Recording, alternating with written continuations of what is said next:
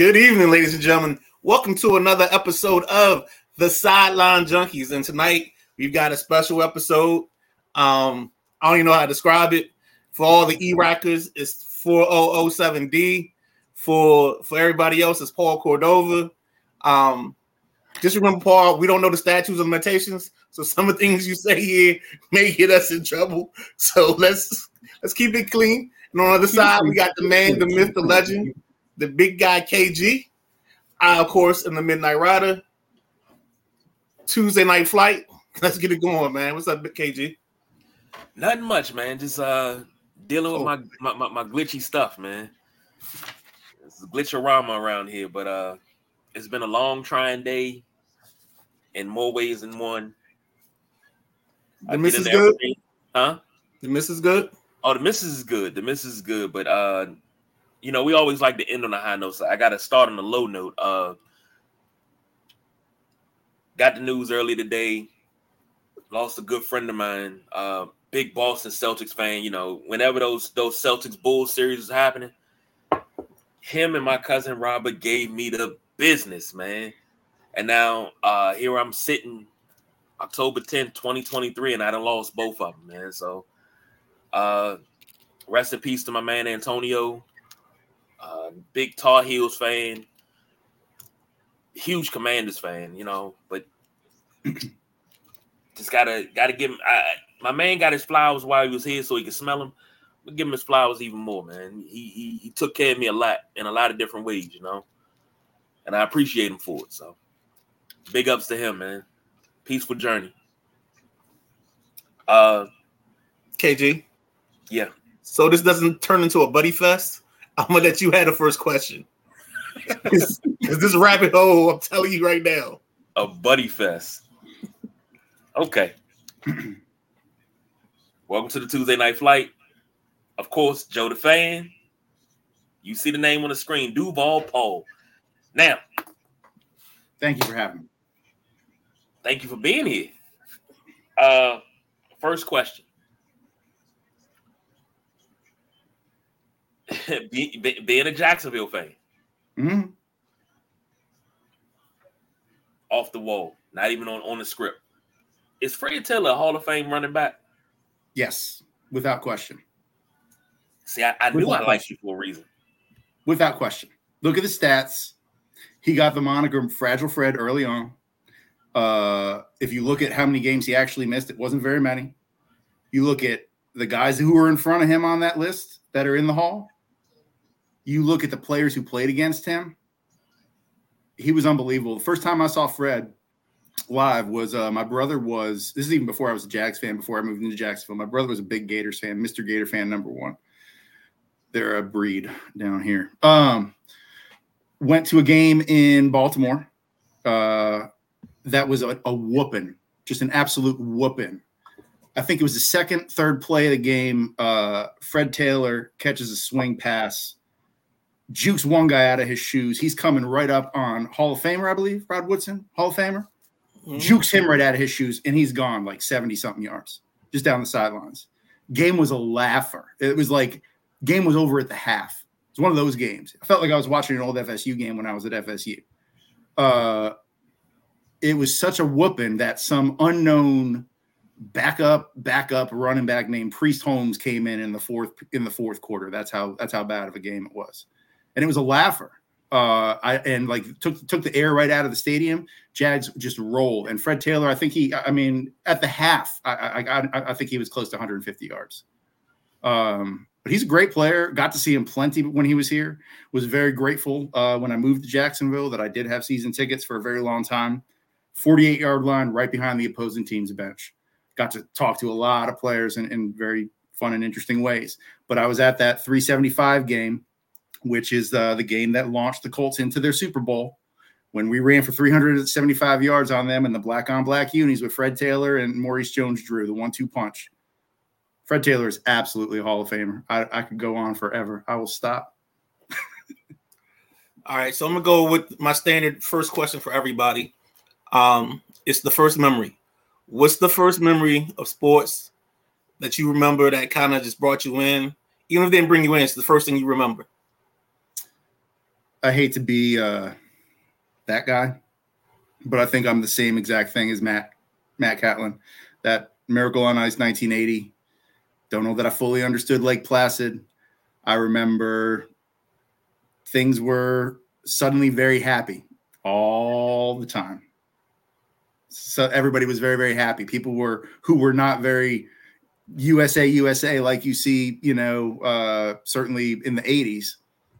I mean, I feel like that event in 1980 really kicked off all of that Born in the USA, that came with like Bruce Springsteen and all that patriotism of the Reagan era. And that was my first memory. I don't know that I fully understood it, kind of like Matt, but that's probably my first main one. And then I also remember kind of vaguely the 84 Olympics.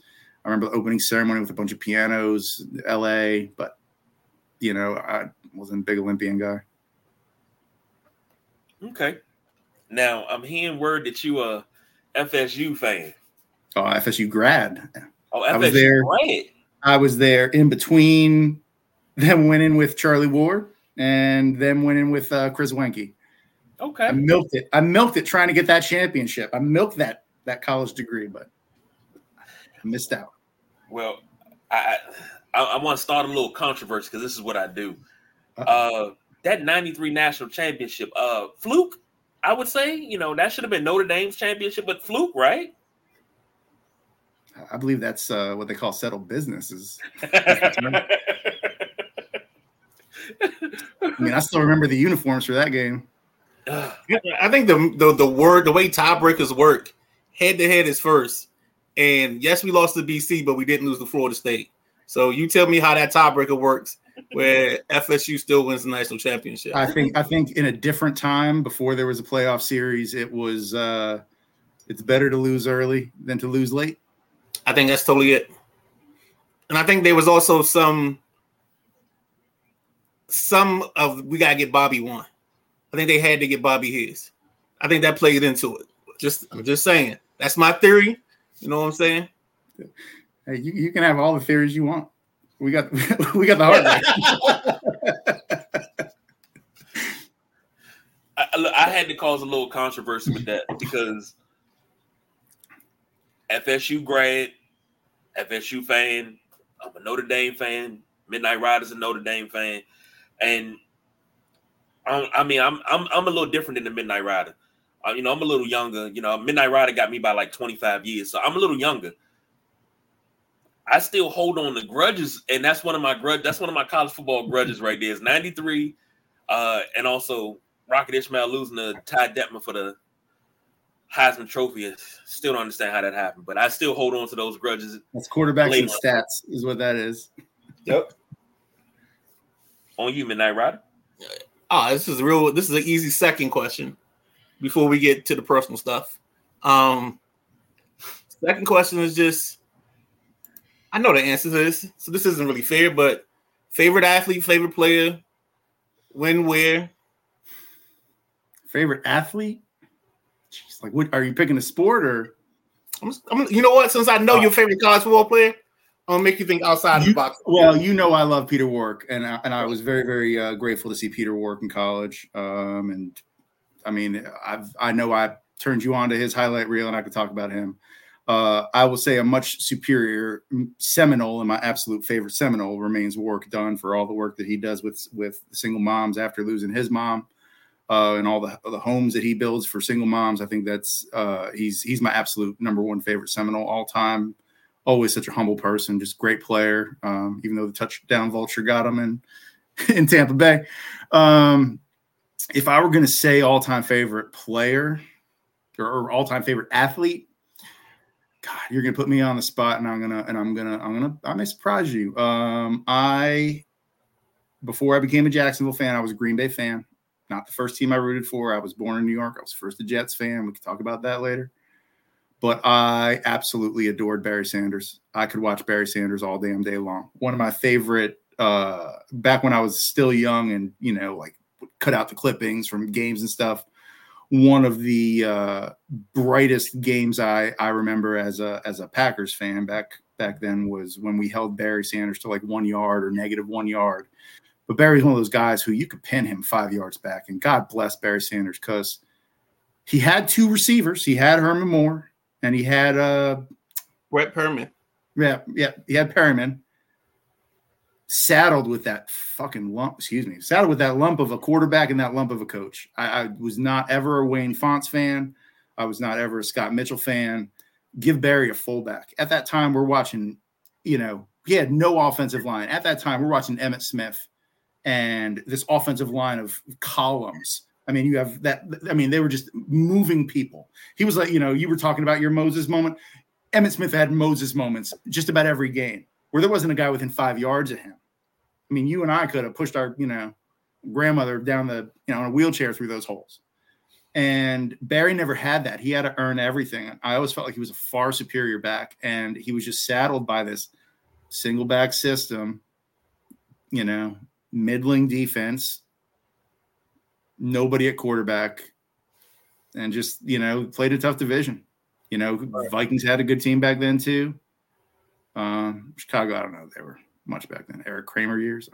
I don't know about that. I mean, that division, if you look at the history of quarterbacks, wide receivers, and running backs in that division outside of Green Bay, like Minnesota has had its stretch with Moss, Reed, and Carter. Mm-hmm.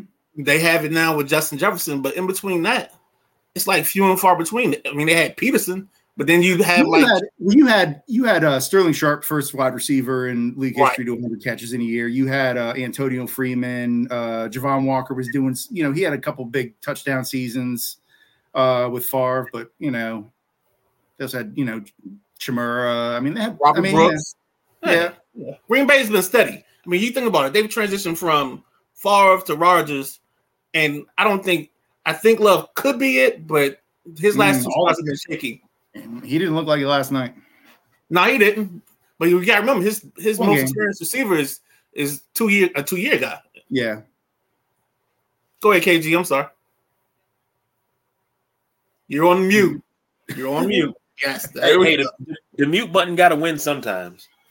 God, where do I want to go next? I don't even know. That's my favorite sports memory. Well, yeah, your favorite sports memory. All right. I'd planned for that one. So I know I don't look it. I'm half Cuban. I'm half Italian. That's what this is. My dad is way Cuban. Came over when he was young. He was in New York when they first got the Mets back in 1960. I think it was 60, 62, 60. But he was there. He ended up going off to Vietnam, volunteered as an immigrant from Cuba, volunteered, went to Vietnam, came back, was there for the 69 series. I still have the Amazing Mets, Meet the Mets, record album that he stole that I inherited. But he instilled that love of the Mets, and God bless him. It wasn't until the early 80s that the Mets started getting good again. And I still remember in 83, he was really hot to trot about this rookie that we got, Darryl Strawberry.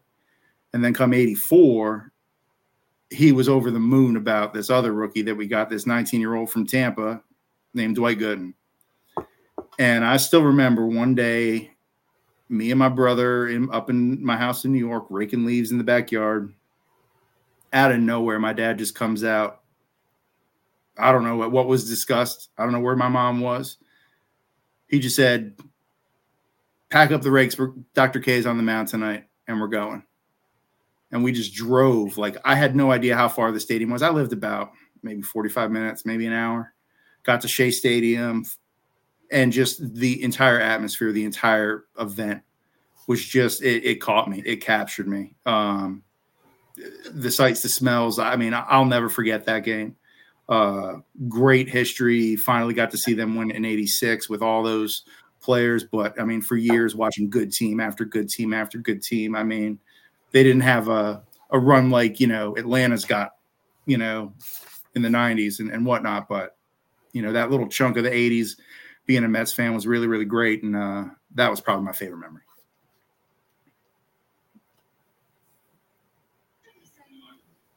Go ahead. There you go. Yeah, he's getting it out.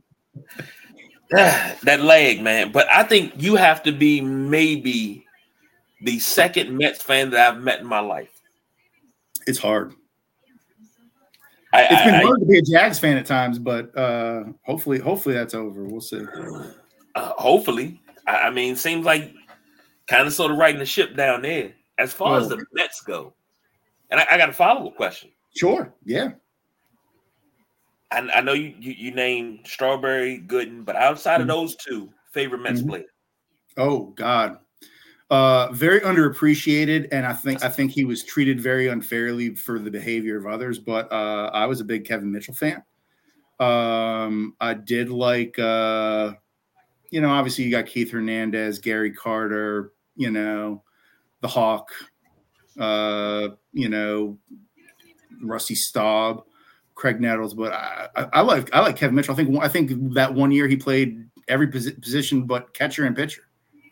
He was just a very, very diverse player, not a flashy guy, but he was surrounded by all those, 80s new money, young guns, at the height of the, drug scene kind of before the steroids really took over. So it was very, very fast times, and living in New York, being a young, person with money. And I think Kevin Mitchell he caught a lot of flack for other players' behavior the way I remember it. I remember watching back in the day, the old Kiner's Corner with Ralph Kiner on WOR number 9, Channel 9 in New York City. All right. So for those that don't know, I think I knew Met Paul in 99? Yeah, probably 98, 99. All right. Nalo. Oh, man, Nalo. God, Nalo was that was a very patient beverage assistant at the MCI Center, the old MCI Center, the old phone booth. So I forget who they played. So this is my second Caps game. He took me to my first one. We were on the glass. So the second one, we end up in like the 200 section. I don't know how we got the tickets.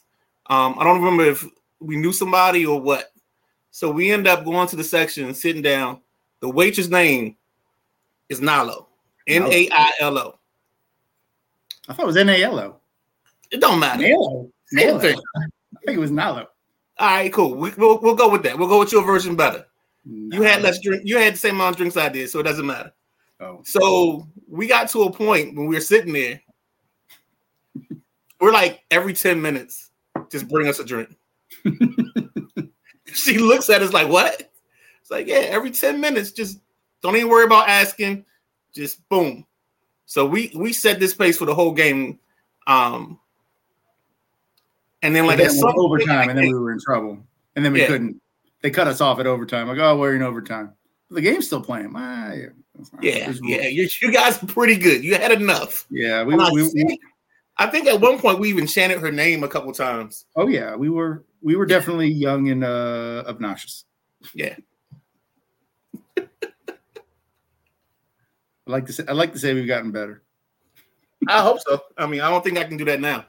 I don't have that pace left in my system. Go ahead, man. Nah, I would have loved to have been a fly on the wall for that one. And I think you still got it in you. I mean, only one way to find out. Hockey season is starting. Oh, yeah.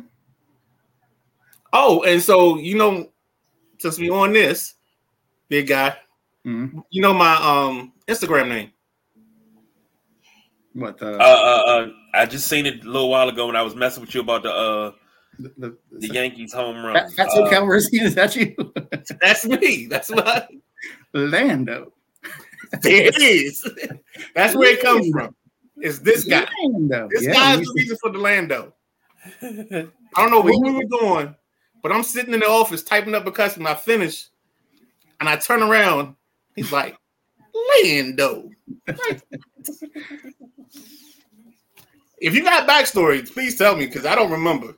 Oh, I don't remember where it came from. He was the smoothest brother in the universe. I remember that. Billy D. Billy D. Love me some Billy D. All right, so let's go ahead. No. See, when you got organic nicknames like that, it doesn't. You don't need a backstory because it just stuck. Right. So So funny thing was, I was like, I gotta get an Instagram name. I'm Fat Poet on Twitter or X, whatever it is now. I was like, damn, what should I go by? So I used to be Fatso Gambino. It was a play off of the Childish Gambino, and I think Soto called himself something along those lines.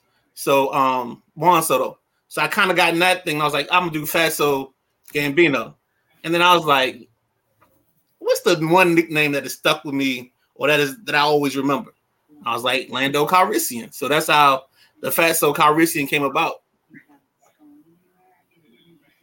My backstory for my IG handle ain't that cool. So my backstory is just I'm an Otis Redding fan. That's one of my favorite songs. So Mr. Hard to Handle, that's it. It was everything all across the board at one time. All right, Paul. So you Jacksonville guy. Mm-hmm. Let's jump into some of that. I mean, we were talking in the pre-show. So like now with Jacksonville always doing a lot of stuff in London, is there a feeling in the city that you're going to lose the team, or you just think you're going to lose games every year because they're pretty much dedicated to being in London for 2 weeks? Yeah, I'm not worried about the team going anywhere. They've been pretty transparent about it. They sacrifice a home game every year, and the reason for it is for a lot of years. And the truth is North Florida, rabid football fans. You come down to the Florida-Georgia game here, played in Jacksonville every year. That's those tickets go for 2, 3, 4 times what Jags tickets go for. The problem is they haven't had a winner since Mark Brunell was here. So they went through a bunch of bad quarterbacks. They went through the Byron experiment. They went through, David Garrard, Jack Del Rio. They went through 4 years of Gus losing his coach in the NFL, won 5 games, 3 games, 4 games, 2 games. You let this guy stick in the building for 4 years, stinking it up. Then you replace him with Doug Marrone, who's, greatest, he was a lunch pail guy so much that like the thing he was famous for was like, oh, he likes bologna sandwiches. I like wins is what I like. And then they, commit the sin of all sins is they hire Urban Meyer, friggin' deal with the devil. I knew that was a horrible decision day one. At my work office, I had a little urbanometer and I had a little needle and it never went up from skeptical except one time. It went to still skeptical when we beat Buffalo 9-6 in a horrible, ugly game. I knew Urban was going to be a disaster. I wanted Robert Saleh at the time. And now we finally have a head coach who's proven. Super Bowl winning head coach they got a statue for him in the state in the city of Brotherly Love that they seem to forgot right about. They fired him, driven him out of town like 2-3 years later. And then we got a franchise quarterback that I really believe in that, thank God, he survived the Urban years. But the problem is, the truth is way back in the day, back when they were doing blackouts, when you didn't sell out, Jacksonville, it's a big city, but it's a small town. It's a city, but it thinks it's a beach town. Like I lived in D.C. I know how crazy people are about the Redskins. Jacksonville's just not that city. I mean, you could run into players, grocery store, restaurant, Toys R Us. You could run into all over. It's just like, oh, how's it going? Super chill, laid back experience. But like I was, to the original question, yeah, we give a game up every year because we weren't selling the stadium out for a long time. And the revenue that we get just from that was making up like 15, 18% of our budget. We had 2 games this year, but the second game was an away game. So that was a Buffalo home game. So right. we only lose 1 home game for that. But I mean, the truth is like every once in a while I hear people talking about, oh, you guys are moving. And you know what? First it was you're moving to LA. You know how many teams have moved since that? You got St. Louis moved. You got Oakland moved, and even back then, people were talking to, there's a lot of teams that have moved. And I mean, that's how it's been since day one. Jacksonville's long been disrespected. When they first got the franchise, don't forget, it was 30 days after Carolina was announced as the number 31. And who was coming for it? Baltimore, who wanted their team back, and St. Louis, who wanted their team back. They eventually got LA to move back, but nobody wanted Jacksonville. We've been the dark horse, the underdog since day one. We were disrespected from day one. We finally came out. We shut the Broncos up early on, and then we went dormant for 15 years, 20 years. That's pretty much that's the way it's been. But I don't think we're going anywhere. Shad Khan's talking about building a new stadium. It's going to be like SoFi. He's building 4 Seasons right across the street that he's going to own. He just built massive Miller Electric Center practice facility, which is insane looking. Go check. I'll send you links. He's like, we're not going anywhere. We're not going anywhere. So just to follow up, you mentioned Jack Del Rio, a name that is, let's just say it's in the comments a lot for this team. What was your impression of Jack? What are your thoughts on Jack? Because he was your head coach for like a stretch, right? Oh, yeah. He was a head coach for a while. Jack is the same guy he's been. Jack is literally the same guy he's been for 20 years. His scheme has not really evolved. His personality is definitely not evolved. I do not feel like, even though he's a former player, I do not feel like he is a player's coach. I don't feel like there are players that will run through walls for former players. Like I'll tell you who scares me right now: D'Amico Ryans. D'Amico Ryans was a phenomenal player. I feel like he's going to be a phenomenal coach. I hated that our division rivals, I feel, stole the draft. That's a coach you're going to play for. I don't feel like as big as your front four is, I expect more. I feel like Jack Del Rio's got the same exposed holes in defenses, and if you've got a team that matches up a certain way, you'll do fine. And I think the same, Jack Del Rio's defense is very, very predicated on the players that are in the scheme making the plays. And if you don't have that talent at those positions, it gets exposed. I mean, we were talking before we went on. I said, I don't think Jim Schwartz is the most likable coach, but his scheme works and he evolves and he's able to mix and match and he's able to get results. I don't think he's a great head coach. I think he's a good defensive coordinator. I don't think Jack Del Rio is a great defensive coordinator. I think that Ron Rivera should have let him go this offseason and replace him with somebody else. I feel like Washington would be in a much better place because I do like Bieniemy. I just feel like your defense is I don't feel like you're getting the best out of your defense. Okay. KG, you got something else before we wrap this up? I think he had to step away. So, we talked about Del Rio. We talked about Jacksonville. You're a hockey guy. Yeah. So what's your thoughts on this upcoming season? I know you saw Matt last week give us a quick preview. Are you still a Panthers guy? I'm a Panthers fan, and that's brutal. I mean, I was a Panthers fan back in the year of the Rat when they first got a franchise, and they did some exciting things with Van Breesbrook and Scott Mellenby and those guys. And truthfully, I've always loved hockey. Living in Jacksonville, you don't get as much of it unless you really look for it. But certainly always kept tabs on my Panthers. And when, the past few years, they started making moves that I was really starting to like. Definitely started seeing things start to turn.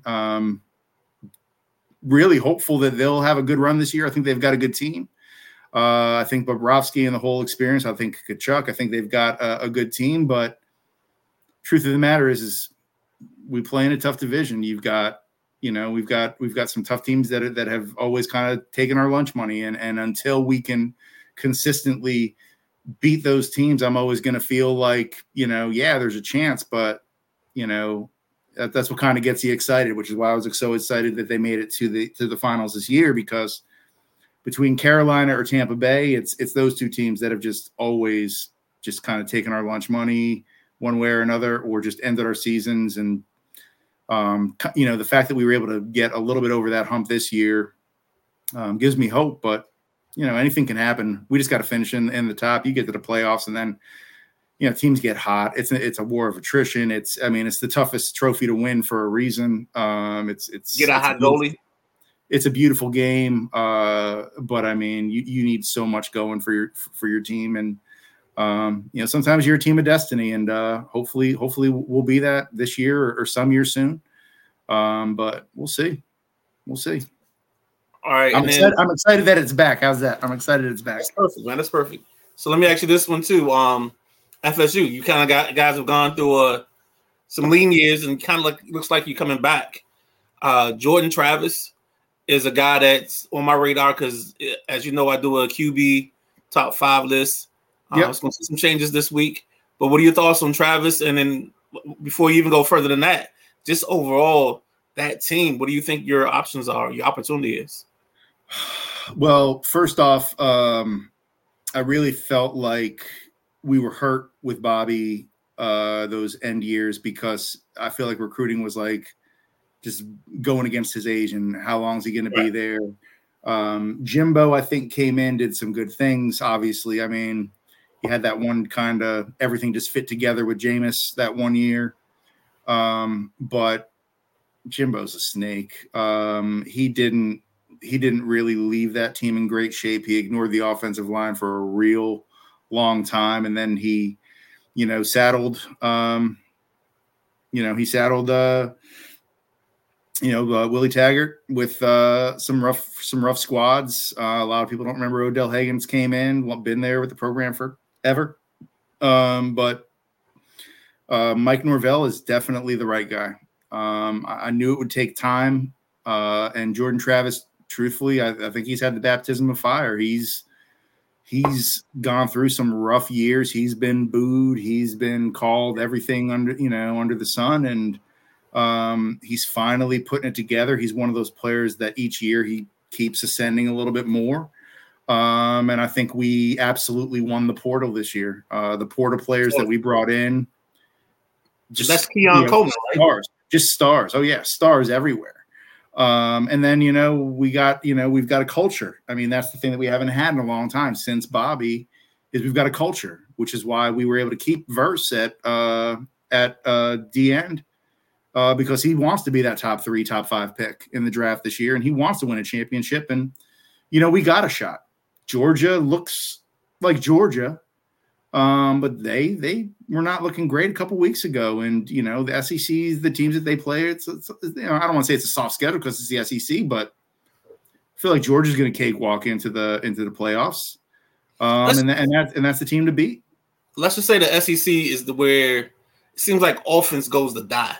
Unless you have that elite quarterback that you prop up the offense on, I mean, let's think about it. I mean, Georgia decided to hold his team back by starting Jake Fromm over Justin Fields.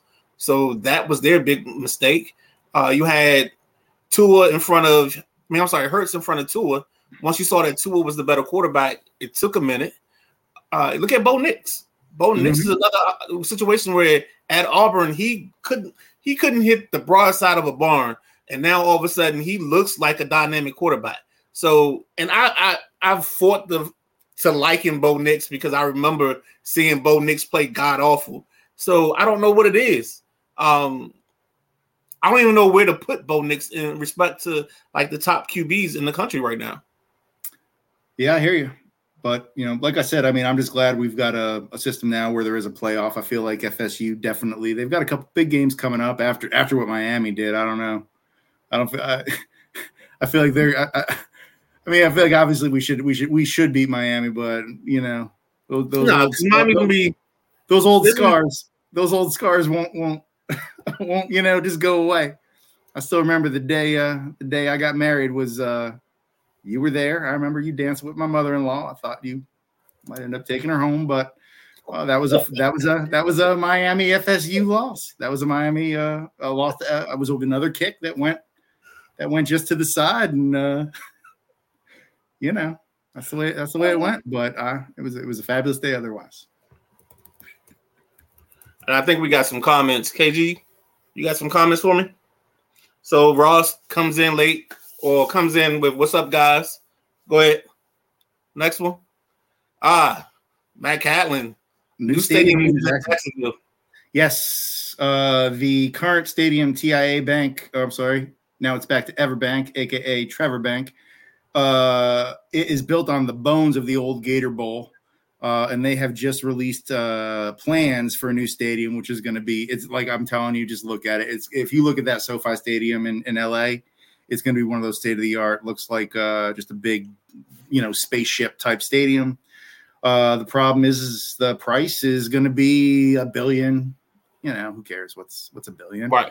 And they want the city to pay, but thanks to this lovely trip to London, where many members of our local city went on a goodwill mission, and we are trying to get a direct flight from London to Jacksonville for all of those UK Jags fans. But Donna Deegan, our new mayor, love her dearly. She's great. She's been a cornerstone for the community for decades.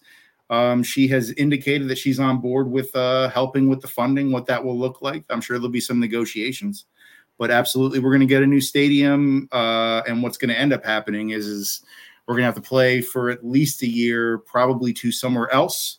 The closest options are Gainesville, which has its ups and downs, Orlando, which I'm dreading if that happens because I fear AstroTurf, and the option that I think is ultimately going to end up happening is Daytona, that they're going to put a football field on the middle of the track at Daytona's, the Daytona 500 Speedway.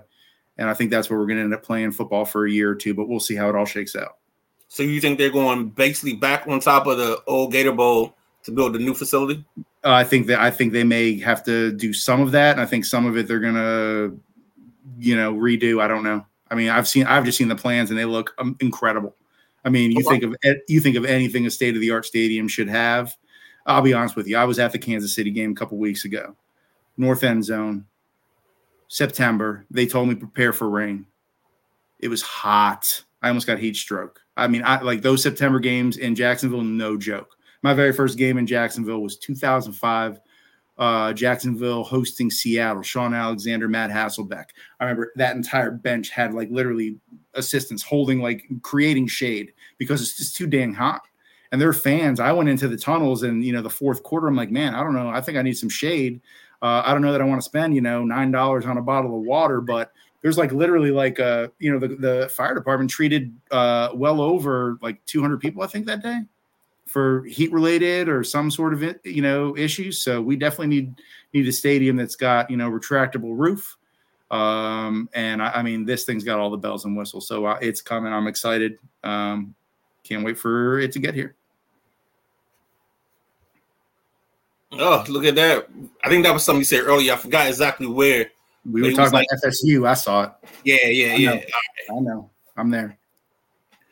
Then Tampa and Nashville, 5 goals in this third period. Great first game. I think I said it because I did a hockey preview for another show. My boys at All In Sports. I think I like the way they set this up because they brought it boom, boom, boom. So you started with the Predators in Tampa Bay. You get Forsberg and company there. You get Bedard in the middle against Crosby in the middle game, and then you get the banner being raised at the end of the night. Looks like BJ jumps in, says culture is huge. That's only a fact. I mean, I say that all the time. I talk about when I talk about the Commanders, I talk about culture and identity. You gotta have both of those for everything to work. Let me tell you, in Jacksonville, our culture has been like toilet water, like literally toilet water for years. You had draft after draft that was just bust. You couldn't win. You couldn't, you'd have a decent season and then you just follow it up with a dud. That's us. Draft. I mean, but I mean, you had poor drafts, poor coaching, toxic front office. Nobody can get anything right. And then you've got in 1 year, and this is like the miracle of miracles, Trent Baalke, who I think he still has ignored the pass rush situation. I feel like there are some free agents we could have targeted. He didn't want to do that. The big thing that is a concern right now is, it's year 2. Yes, I do like Travon Walker as a player. I feel like he fits well in Mike Caldwell's scheme. I feel like he definitely defends the run very well. He can do a lot from a pass rush. I feel like he needs more tools in his belt. He had 4 pressures this week on Josh Allen, which tied for the team lead. But his entire career is going to be based off of what Aiden Hutchinson does. Aiden Hutchinson's looking like a baller right now. We would have had Aiden Hutchinson on the other side of Josh Allen. I'd feel significantly better about where my team is. And I feel like that the fact that Trent Baalke, the entire fan base wanted him fired. The entire fan base. I was at that clown game against the Colts where all they needed to do was win and they'd be in the playoffs, and we smoked them with this trash team. A whole bunch of fans dress up like clowns because they didn't like Trent Baalke. Shad Khan, who has been loyal to a fault, especially with Gus Bradley, says, I'm sticking with Trent. I'm bringing in Doug. Even though Trent let's not forget, signed off on Urban Meyer, which was such a train wreck. And I saw it coming from a mile away. And I feel like Trent will always protect his own skin. The fact that Doug Peterson comes in in such a way and gets his team and tells his team, this is what we're going to do. And the players believe in it because of what he did in Philly. I didn't believe that the culture could be turned around that quickly in Jacksonville. I knew it was going to take time in Tallahassee. In Jacksonville, in 1 year, he turned that culture around. I'm telling you, that second half of the year last year was magic. Magic. But that turned on that game in London. Whatever game, I forgot the game you played in London, but you played a game in London last year, and I think you pulled that out late, and then that became the catalyst for your run down the stretch. And it doesn't hurt when you have a franchise quarterback. When you got Sunshine playing QB for you, it's a beautiful thing. And then you have the necessary things on the outside. And I think you could upgrade that receiver, but you got Calvin Ridley, who was the upgrade. And I think that's the thing that's what you're reaping the benefit of right now. I think the problem that we have as a fan base is we saw that turnaround, like you're saying, from the London game last year. I was at that Tennessee game to win the championship, and it was the ultimate, like, oh, this is such a Jaguars moment. They had the towels because, Andrew Wingard had that comment. It was always the Jags. After the Tennessee game, the first Tennessee game in their backyard where we beat them, Andrew Wingard says to the cameras, it was always the Jags. So what they do is they made it into a big marketing thing locally. They print up these towels. It was always the Jags. And we're playing against Josh Dobbs as the quarterback for the Tennessee Titans. And we're just playing an awful game. Awful game. And there's like stereotypical Tennessee fan sitting right in front of me in the north end zone. Looks like everything you would think a Tennessee fan looks like. And I know he's got this, it was always the Jags, towel in his hand thinking, I'm going to bring this back to Nashville as a souvenir because they were so cocky. And then we whooped them and then we won the division. And I said to myself, we're going to lose this game. And I still remember that strip sack fumble return. Like I was having like heart palpitations because it was so late. And then when it happened, I was like, oh my God, it happened. Then the following week to have that week where God bless those fans, every one of us, not one of us left the stadium. Maybe one of us left the stadium after Trevor threw 4 picks. Then we came back and were rewarded with that playoff win. Epic. So we think it's going to carry over. What happens? We go to Indy, play a sloppy game, get behind, have to come back from behind. And you say, okay, it's week 1. Week 2, you get Kansas City in your backyard. Kansas City, who we played, that's the third time we played them in like 10 games. And you know what it is. You know who they are. You want to be the guy, you got to beat the guy.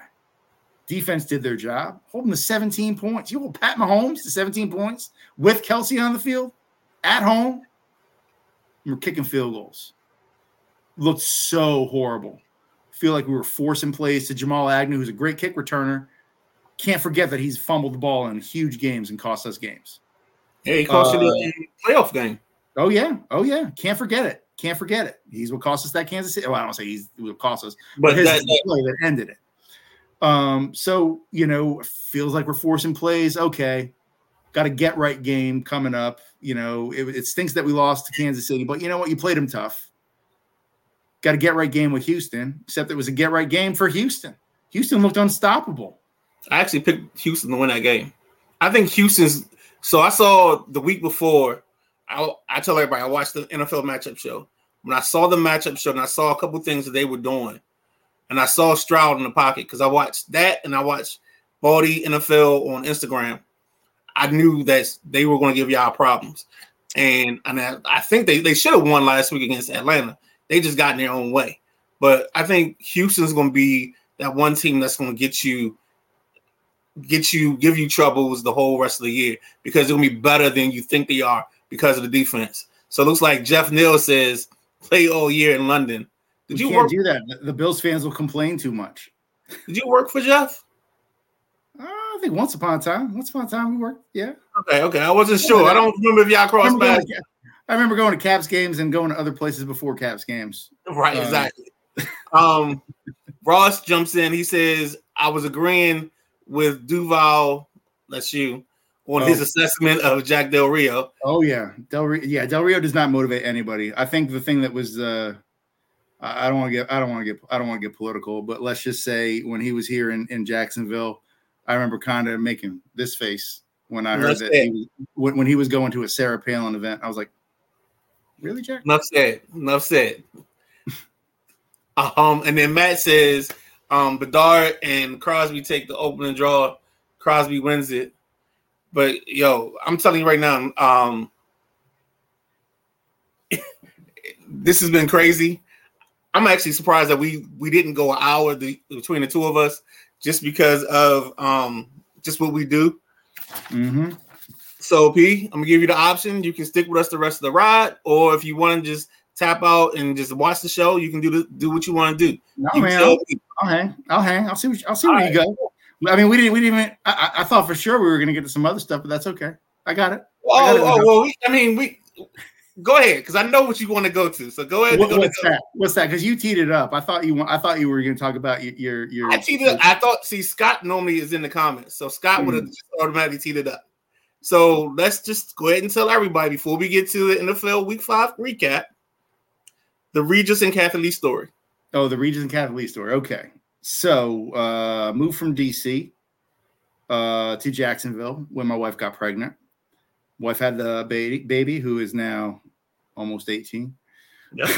And as many stay-at-home moms do, she was watching. She just got hooked on whatever local morning TV there is, and one of them was Live with Regis and Kelly. And one of the things they had was a recipe challenge show, whatever it may be. So my wife ended up getting on with a recipe called Chicken Ben Conti, named for the Midnight Rider. And it was judged by the Iron Chef. What's his name? Morimoto? Yeah. Emerald Lagasse. It should have been Todd English, but he ended up leaving, so it was Gelman. And then it was Regis and Kelly, and they ate a dish. Emerald told my wife she should have won, but she came in second place. If you want to see the video, if you just go to YouTube and search Live with Regis and Natty, Natty, you will see the recipe and a picture of Ben in his one of his many jerseys. He used to make jerseys that all said Conti on the back of them, and it was just every team. And this one, I think, was a Denver Broncos jersey. He's going. So you know where that's from, right? Yes, I do. That was taken from our trip to the Kingdom. King's Dominion. King's Dominion. That's when I learned that the Midnight Rider definitely does not like roller coasters. Yes, sir. He showed me many birds. And the backstory to even that was your wife made the dish because I think I was you were a guest of the night. You were a guest of the night. We had too many tomatoes, and she's like, "Oh, I'll whip this together." Hey Ben, do you like this? Hey Ben, do you like that? And it's a very involved dish, and it was delicious. And if you somehow misnamed it became Chicken Ben Conti. That's how she called it. Yeah, it was in steady rotation for a very long time. Yes, indeed. All right, so let's get to this NFL Week 5 match recap. So we pick every week. You've seen the show. We pick games. So we started this week with the Ravens and the Steelers. Steelers somehow pulled this ball game out. Still don't know how that happened. But we got a saying that the Ravens be ravening. And I think this is the perfect example of it. They leave teams in ball games, and then all of a sudden they lose. And it looks like everybody on the thing picked the Ravens. So we all lost. And then the 4.5 goal was out the window. I think the only thing we all hit was the under because we said the under. You got any thoughts on that Ravens Steelers game, Paul? I feel like Pittsburgh have a little bit of an underrated defense. I feel like the Ravens have no receivers. They got no hands. I mean, I feel like Lamar threw enough catchable balls that were dropped. It's always tough. Those teams always play each other tough. They don't. I mean, you could have one team that's 10-win team, another team a 2-win team. Those teams are going to be, a one-scored game. That's just how they are. They always play each other tough. Exactly. The next game up we did the Eagles versus the Rams. Looks like the Eagles won. The Rams didn't cover, if memory serves me right, because it was 4.5, and they definitely didn't hit the over, because I think that was a 23-14 ball game or something like that. So, any thoughts, P, on Eagles Rams? If you don't, it's all good. I think Philly's Super Bowl or bust this year. I mean, Rams have got Cooper Kupp back. They got Puka Nacua. Matt Stafford's playing some good football, but I mean, you look at Philly up front on both sides of the ball. They're stout. They're just stout. But the crazy thing is, they're not third or fourth rounders. This is first or second round guys. You know what I'm saying? The kid they lost early against us, Fungin,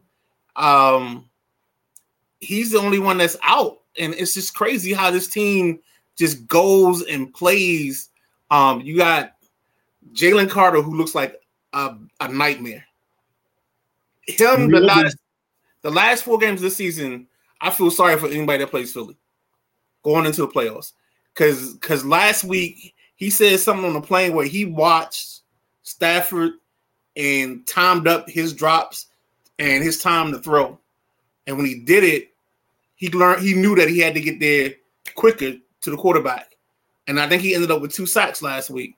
So just that whole mentality is amazing. That's crazy. TJ Watt. Oh, yeah. And then the best one is what Matt says: let a Tomlin team hang around, and he finds a way to win.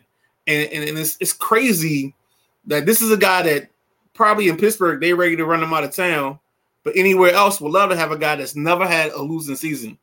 So that shows you the dynamics of these cities. They got high expectations when they got the thumb. Right, exactly. It's like, you're spoiled, man. Just give me one.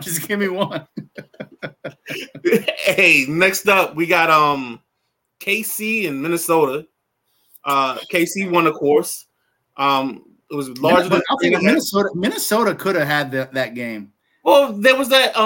So there's the conspiracy theorists that post every week when it looks like an NFL game goes shady, and there's the pass that goes into the end zone on that last drive where the pass interference gets overturned because they said the ball got tipped, but the ball was never tipped.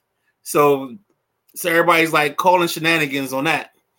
If it's the same game, I think I saw it. Pretty sure I saw a tip. If it's that same game. Well, in the replay, when the guy shows the replay, the guy hits the arm of the quarterback. He doesn't hit the football.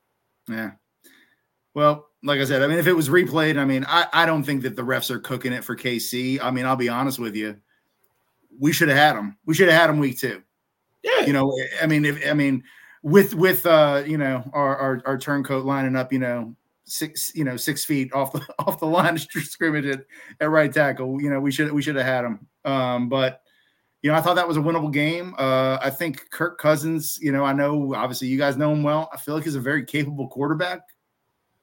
I mean, so I think he's one of those quarterbacks that the narrative has been written. So now all you get is the narrative.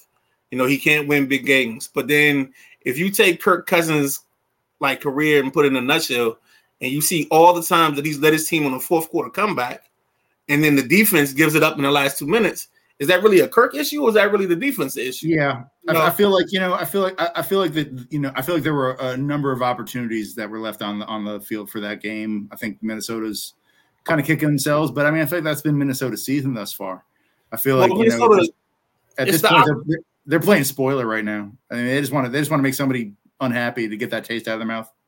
Yeah, and then it's karma because they won all those games last season by one score or less. And now Karma's coming back looking for his pay. The next game we covered was Falcons and the Texans. Falcons steal this ball game. Bijan Robinson looks dynamic and great, and I'm scared for this weekend when we play them. But the Texans left a lot of meat on the bone, man. And I think this team, this is one of those games where if they look back and they're short of the playoffs, this is one of those games that they're going to kick themselves for losing, because they just weren't ready yet for the moment. Like, they know they can win. They think they can win, they don't have that mode where they know they can win the ball game like this. Yeah, I feel like this is the first week in a while that Atlanta's actually got Kyle Pitts involved in the game plan. I feel like that helped them. I know there's a lot of Atlanta fans that kind of bemoan how Kyle Pitts has been used thus far. Oh yeah. But I mean, you said it. Bijan is. I mean, he's the real deal. That behind the back shovel pass catch was insane. And Drake London, I think he's also a young buck coming up. I think they're still a year or two away, a couple players away. But they're I mean they gave us a plenty of fight when we took them in London. So I mean I'm obviously glad Houston lost. I hope they lose some more. I mean this is Mike Smith. I mean he likes to run the ball more than do anything else. He got himself Jonnu Smith back, because he's probably one of the only other people that believes in Jonnu as a lead tight end. And then Kyle Pitts is just there just as shiny jewelry. I mean, I don't know what he's going to do in this process. And I think Desmond Ridder showed a little something, but I think Desmond Ridder has held this team hostage.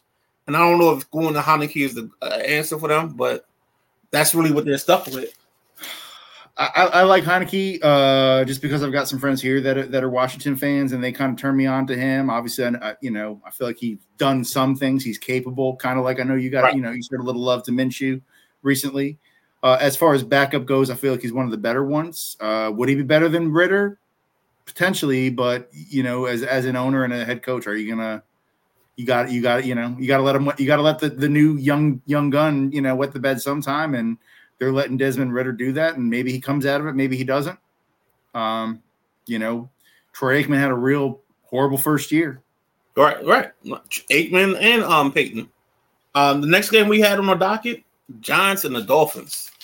I don't know what you say about that one. The Dolphins brought out the USA 4x100 team and took them behind the woodshed and just beat them. I mean, I don't know how you're 10 points down and the defensive call is let's go 1-on-1 on Tyreek Hill. I mean, I don't know what you call that. But that's what happened, and the Giants got beat. I mean, Tua did not look for anything else. It was like the second he saw that he couldn't get to the end of his drop fast enough to throw the ball over to Tyreek Hill. And that kid, Devin Achane, I know he's maybe out for a couple of weeks with a knee injury, but I mean, when he gets going, it's if y'all even, we leaving. If you in front of me, I'm leaving. It's crazy the speed he has. So let's just say it. Jimbo was not using him. Jimbo did not know how to use that shiny toy. But all right, so let's go to that. Texas A&M. Jimbo doesn't know how to use any of the toys he had. Like it was the anti-Toy Story version of this thing. Instead of leaving the box open, he put a lock on it and held him hostage. But you know what? I think honestly, the Giants. I think they blinked when Daniel Jones was up for contract, and I think they're saddled with that deal for the next 2 years. And he does not look like remotely the guy. I feel like Dable works some magic with him right at the right time, and since then, I feel like Washington. I really hope you guys sweep them. I really do. So that's another one of those magic carpet rides.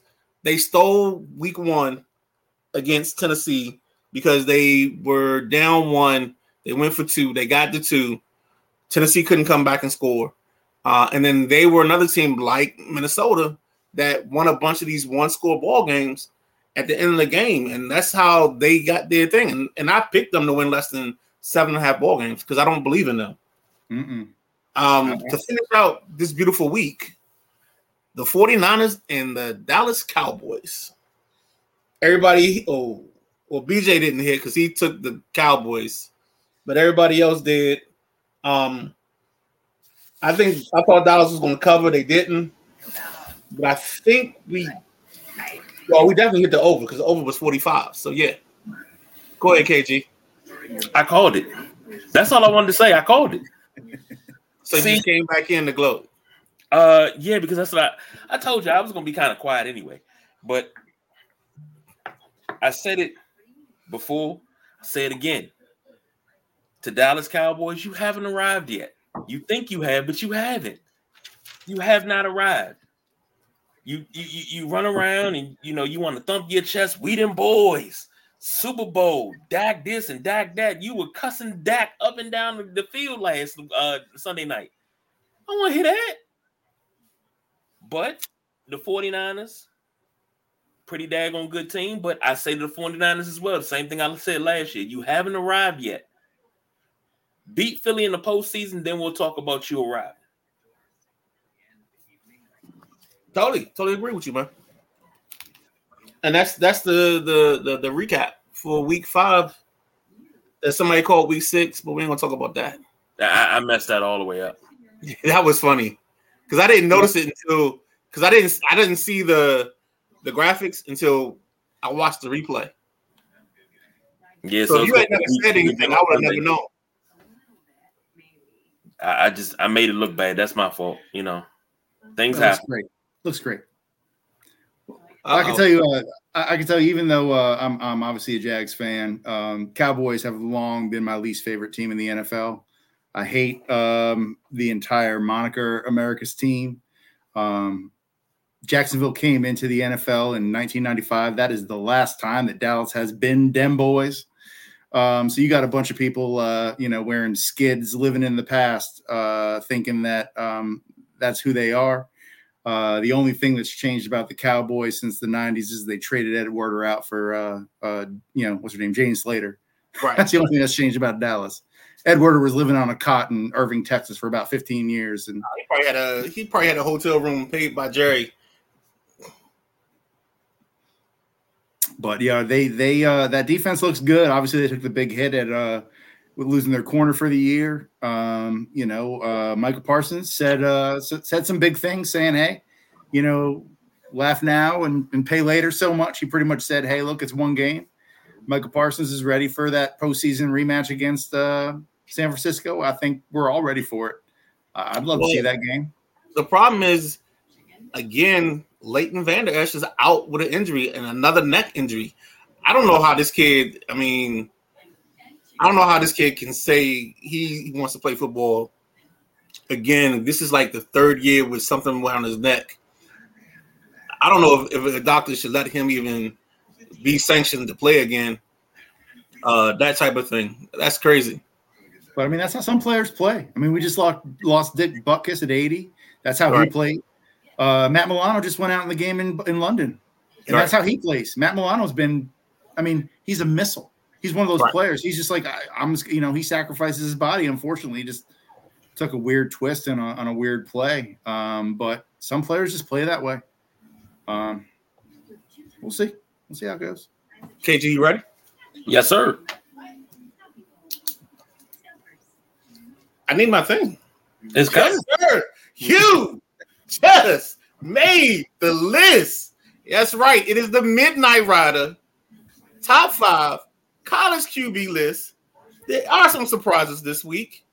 KG, you will be the first person surprised by the honorable mention.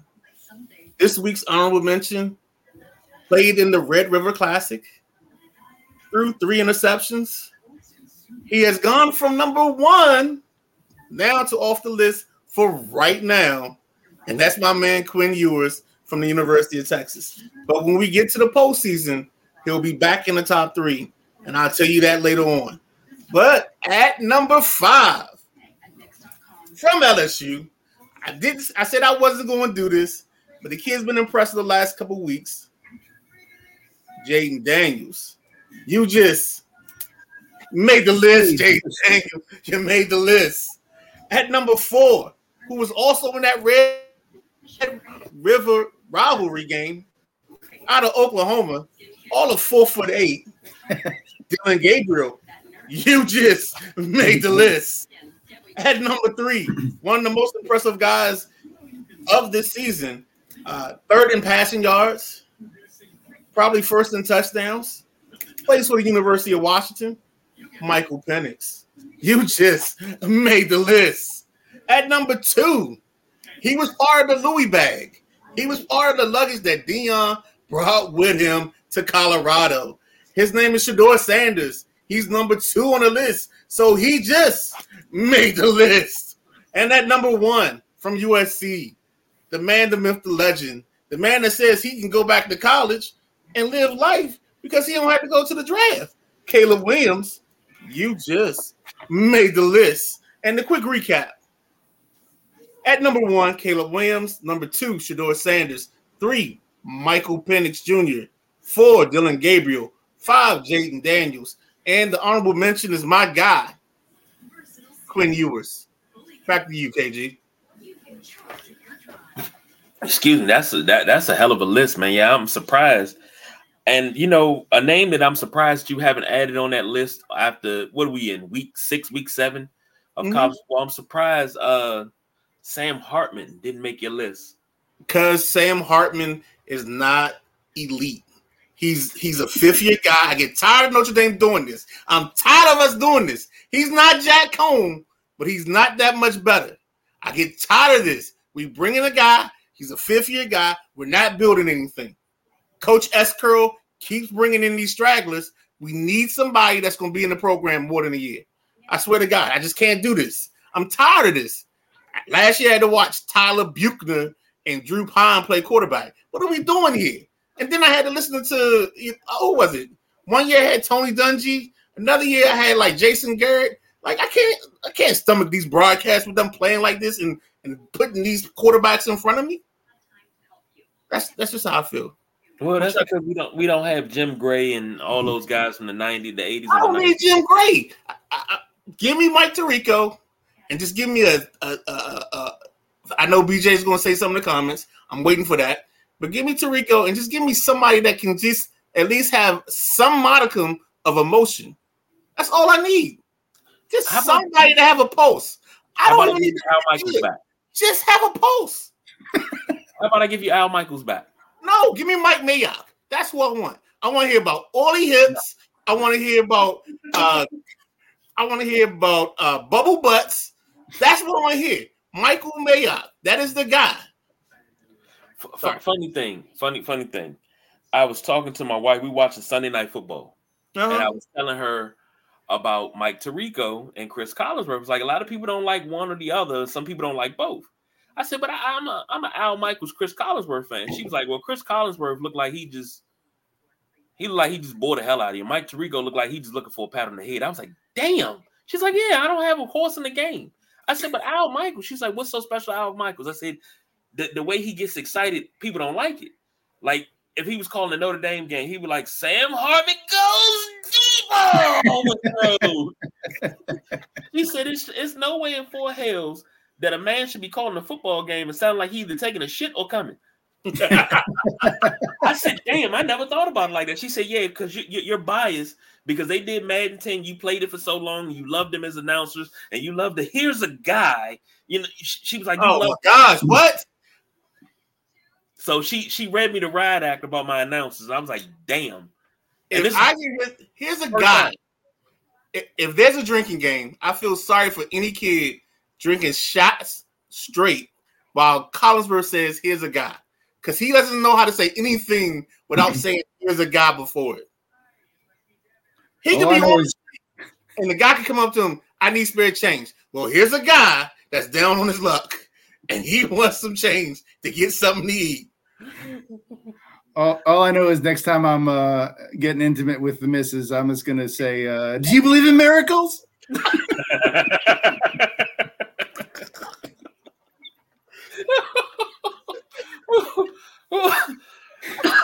Oh man, where's not telling that one? Where's not going back and telling that one? Oh my god! All right, we come to that part of the show. This is your part of the show. I said you had something earlier. Yeah, I said I wasn't gonna go off, but a lot of reports have come out in DC, and they're talking about Josh Harris not knowing what to do. He's scared the ticket sales are gonna fall. So, we think a shakeup's coming, and I'm like, okay. I made an analogy the other. What was that last night? I think it was last night, the night before last. If I gave you an 08 Corolla, bad brakes, bad rotors, exhaust systems done, transmissions messed up, tires are bald. You got all these things to fix on this car. You can't fix it all at once because you don't have the money to. That's the Washington franchise right now. There's a lot of things wrong with this 08 Corolla. You want to act like it's an S-type and it just rolled off the assembly line. No, it's not. Give it a chance. But you can't give it. It's 4 years of giving it a chance. And in 4 years. Hold. This is the. I saw this morning, and you were the first person I thought of when I saw this. The offensive line when Ron took over, projected was Trent Williams, Eric Flowers. I forget who the center was. Brandon Scherf and Morgan Moses. The center was Chase Roullier. Now, in year 4, we got Ronnie, Bobby, Ricky, Mike, and company playing line for us. This is terrible. You forgot about Ralph and Johnny, but okay. Ralph or whatever. Ralph was the leader of that. So he should have been solo a long time ago. He just stayed around to keep them relevant. But seriously, like this group, we have Leno, who was somebody else's trash, at our left tackle. He's played solid, but he's outplayed whatever we thought he was going to get from him. You got Deke Charles at left guard, who after the first 2 games, people were trying to make him a Pro Bowl guard, but he hasn't done anything the last couple of weeks. He actually tripped a guy on one of the spring plays against Buffalo, which ended up he tripped the lead blocker, and then the running back got tackled. Like, they're killing me. The center, Gates, last week against Chicago, good guy. He got owned by the tackle on the first drive on 3rd and 1. Sam Cosmi, it might as well be parking cone because that's what he is. You can just pick whichever way you want to go around him, and it's easy money. And then Wiley, he probably blocks as good as a lamppost. So what are we doing right now with this offensive line? This line has been terrible. It has been dysfunctional. It has not done anything. And then I'm sorry. Go ahead. Let me. You giving low hanging fruit. So let me go ahead and knock it out the park real quick. You talk about the line 4 years ago when Ron got here. Okay, this line was under Bill Callahan. Trent Williams wasn't going to play another down for this organization. I give you that. So he had to go. Didn't want to see him go. I said, hey, do what you got to do to fix it. I didn't want to see him go. Eric Flowers tried to re-sign him. The price tag was too high. Chase Roullier retired. Brandon Scherf tried to re-sign him. He got more money from Jacksonville and is way healthier than he was here. He ain't torn his pec yet. Well, okay, all right. So hold on. I'm gonna let you finish. All right, you know what I'm saying? Beyonce had a great. Taylor Swift was good, but Beyonce had a better album. All right. But nah, it's this group. Sheriff, I knew we weren't going to resign because I wasn't paying a guard 20-some-odd million. But you got to bring somebody else in this back. One of the top 2 guards in the league. Do you know what top guard money is? Top guard money is like 17. You're not paying them 21, 22. You still got to pay because they believe in this front 4. We think we got the fearsome foursome, but we got the fraudulent 4. So what are we doing here? I'm gonna stop you right there with a little history fact. If you look at how many games the fearsome foursome played as a tandem, you'll be very, very surprised. They were dominant, but they only played maybe 12 to 15 games together. That was just an example, KG. Let's stop putting facts to my argument. I'm being outrageous right now. All right. I'm being incredulous. So let this incredulous happen, okay?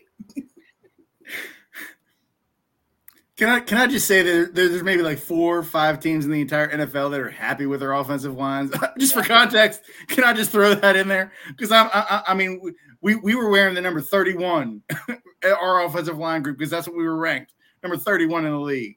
We get literally our lunch taken every day when up the middle. Our guards are garbage. So I hear what you guys are saying, but like there's maybe 4 or 5 fan bases that are like, oh man, our line's pretty solid. We're pretty stout. Everybody else is like, we're garbage. We're garbage. I totally agree with you. I just like giving KC a hard time sometimes. But my thing is, Ron came in, he had to make some moves to make some things happen. He was plagued by poor quarterback play. Okay, mainly his first year. Yeah, he went out and got Wentz. Everybody, I didn't want Wentz because I was like, I don't know which Wentz are we getting. Are we getting Philly Wentz, or are we getting? That was a waste. That was a waste.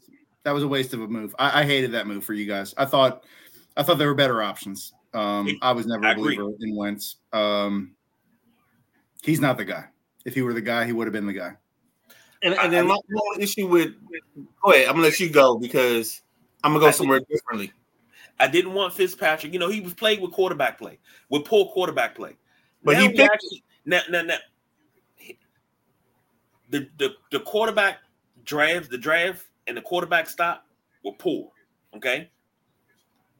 If we would have scouted deep in the draft, maybe we could have got a Brock Purdy in the 7th or the 6th or something like that. We got a Sam Howell. Now you got Sam Howell. Now here's a guy that leads he leads the NFC touchdowns and passing yards, touchdowns, and I think completion percentage. Mm-hmm. He has the intangibles. Or if Scooter was here, he has the Scoot tangibles. I get that. So that problem's been solved. We're trying to work on the offensive line, but they're trying to go the cheap route because you're trying to save money. You're trying to plug and play.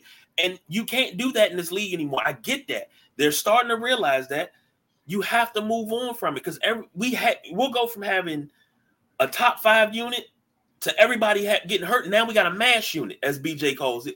So you got to plug and play guys. Ron has been trying. I'll give him that. He's been trying. Everybody wants to run him out of town, but I always say, what's your solution? Oh, we just going to make Eric Bieniemy the coach. Okay, you still got to put the staff around him. You still got to realize that this whole thing that Ron has built the last 4 years, if I'm not mistaken, I think he said, give me 5 years. We're only in year 4. But you've seen other teams do it in less than 5 years. And when they do it in less than 5 years, how long is it sustainable? How long is it sustainable? Hold on. Paul just said Jacksonville, Doug Peterson came in, they win the playoffs the next year. Now, hang on. The difference is you got a franchise quarterback, you got a franchise coach. Paul, you bringing facts to my argument. Let me. I mean, that's the difference. This is the first time that I've been here. Obviously, you had Tom Coughlin that was here. He did some great things with the franchise. He still has the J Fund in Jacksonville. It does a lot for the local community. Obviously, he won the 2 improbable Super Bowls in New York. So he cemented his legend that way. But other than that, we haven't had anybody at head coach that you would want. We wouldn't. You don't want JDR. You don't want Doug Marrone. You definitely don't want Mike Mularkey. I'm pretty sure you don't want Urban Meyer. If you want Gus Bradley, you're looking for a D coordinator. So we finally have a head coach who's competent. You got a quarterback who is you got Nick Wright who calls him the prince who was promised and does his, trumpets and all that stuff. You look at the teams that win Super Bowls, Andy Reid, Pat Mahomes, Eli Manning, Tom Coughlin. You've got, there's that formula. So when you've got that, then you build around it. I feel like Washington, I don't know that you got the quarterback. I like Ron Rivera as a coach. I don't think he's a bad coach. I think you got, I like McLaurin. I like Jahan Dotson. Not crazy about, a lot of your offense, but I feel like you got some dogs on defense that I don't know are being used to their maximum ability. No, and I totally agree. And I think the problem is fans out here screaming, get rid of both Ron Rivera and Jack Del Rio. Something you can't do. You're in the middle of the season. So there's not like coaching talent that's going to be sitting out here ready for you to pluck off and bring in as your coordinator. And you can't bring them in mid-season unless it's somebody else that's a Del Rio disciple that's just sitting somewhere, hanging out in the bar, drinking Mai Tais and scotch on the rocks. Like it just doesn't. It's not going to happen, and it doesn't make sense to even try to go down that route. But breaking sitting at home drinking scotch on the rocks and Mai Tais, why the fuck would I want them? I was being very. Oh God. All right. So back to what I was saying. You just can't fire like it's like fire Ron and Jack. Well, who's calling defense? You don't have Chris Harris. You don't have anybody on the staff that can do that. And then you're putting a first-year play caller in a situation where he has to run a team. Now, maybe you can do that when you're in the last 4 weeks of the season and hope is gone. But hopefully the hope isn't gone and you have a chance to win something. So it doesn't make sense. And the fact that this fan base, they're basing everything on the last 3 years. Where this guy came in, he barely knows where the good toilet is in the building. Like, he doesn't know the one where you can go in, nobody uses, he can sit down, be comfortable, and take a two. You know what I'm saying? He hasn't found that part of the building yet. He's still taking the one that's right down the corner from him if he doesn't have one in his office. So, like, give this guy time to get settled, figure out what he wants to do, build a plan up, because I know he's already reached out to people trying to figure out who he wants for this and that. I know he's not keeping the GMs and company, and I know he's not keeping his coach. Well, let me tell you. First off, kudos to you for getting rid of Dan Snyder, because that was a cancer over the franchise for way too long. Right. Would not be surprised if you guys reached out to Chris Spielman, who we were looking at to become our VP, basically, over Trent Baalke, to give him a little bit of a leash. I think that'd be a great move for you guys. He's somebody who's experienced. There's a couple other guys that I like at GM. But if you guys are gonna go that route, you might as well clean house next offseason, find a new head coach. I don't know if it's good. I don't know if there's an appetite for somebody like a Lincoln Riley who's talking about coming to the pros. But I've long thought that Bieniemy could be the guy. The question is who's he going to bring in it as a staff? Who's he going to bring as your DC? Because that's what I mean. You guys, I mean, I'm not even going to lie. There's a couple guys you got that I'm kind of sniffing around before the trade deadline, depending on what the next couple weeks look like. Because RD could definitely use a Chase Young, especially if you don't think you guys are using him the right way. But you know, I don't think you. I mean, I understand the position you guys are in. I hear you guys, and obviously living in DC for, you know, better part of 10, 12 years. I understand the fan base and what you know Washington fans are about. But you know, I think you guys are absolutely on the right track. Just from the fact that you don't have Dan Snyder in the friggin' building. Dan Snyder was such an albatross around the neck of that franchise for so long. I feel like the culture's got to change from the top down. And you know, eventually you guys find. I mean, like I said before, you guys have won 3 Super Bowls without a franchise quarterback. You guys have won 3 Super Bowls without a franchise quarterback. You get the rest of the pieces on the same page, you can win a Super Bowl with Sam Howell. I don't think. I mean, you haven't seen him yet. He's what, 5 games, 6 games, 7 games. Yeah, I mean, you haven't seen him yet. He's got a couple of good receivers. I feel like you get a little work on the offense, get the defense playing on the right page. Problem is, you guys play in murderer's row of a division. You guys, you know, you got to face a Dallas and a Philly defense 4 times. That's a tough road to hoe for anybody. Giants, yeah, they can do some things in some years. I'm not believing Daniel Jones right now. But I mean, that's where you guys are at. I mean, but I absolutely feel like you guys have the arrow pointing up just because you got rid of that trash heap of an owner. He was such a cancer. Totally agree. And Matt says, I think it's smart for the new owner to give everyone a full year and let them make decisions and go from there. Also, there are a lot of bad O-lines out there. Yeah, we're not the only ones. Mm-hmm. And then I also think, like, I don't trust this staff to make decisions in terms of trades because I don't know if they're going to get me the right compensation. Why would I let them make that decision? Like, why would I let them build my future when they're not going to be part of the future? But look at your past. You came from a past where it was like, hey, this guy was good 5 years ago. Let's pay him top dollar now. Right, with right. Albert Haynesworth and Dion and, you know, insert player here. You guys were the highest payroll for all these free agents that were past their prime for a decade. Hey, right. We won more championships on paper than most teams. So, off-season champions. Yes, every year. But we come to the end of the show. We got to get out of here. We already had an hour and 25. So, and we didn't even get to the Enterprise stuff. Yeah, exactly. So I got notes. I got notes. Wait. We might have to put a part 2 on this one then. Hey, before we wrap, I will say this. Hey, KG, I know you had shared you had lost some people early on. I just want to share my condolences. It's always hard. Since we're not talking about Enterprise, I did hear through the grapevine, because there are a couple of former Enterprise folks down here in Duval, that rumor had it. I had not gotten any more than rumor that we did lose also Jim Mangano. That's not cool. I actually reached out. So his wife, somehow in a post, I came across it, and his wife and I talked for probably an hour talking about Jim. So yeah, so that's definitely not a rumor. So my condolences to you, KG, for your losses, and certainly want to celebrate Jim. Let's go Mountaineers. Let's go drink some beers. That's Jim right. Mangano, great guy. We can talk about him on the next segment. Hopefully, if I didn't drive you guys away, you invite me back some point. Oh yeah, most definitely. Like we say all the time, the chair is open. Yeah, the chair is open. I thank you for that as well. Man, it's been a fun ride. We'll be back on Thursday to do it again.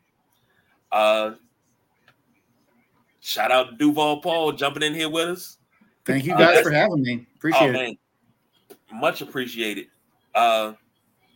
That's the so if you don't mind seeing this face again, if you go to All In Sports, I think it's 9:00. I think they're re-airing the show I did this weekend with them, where I gave them a hockey preview, a baseball preview. So on that, I'm BC. I'm the man with a million names. So well, on this one, he's the Midnight Rider. That's Duval Paul. I'm the big guy, KG. We don't do no overtime, y'all. We are out of here. Uh-oh. We ain't out of here yet. Wait. Now we out of here.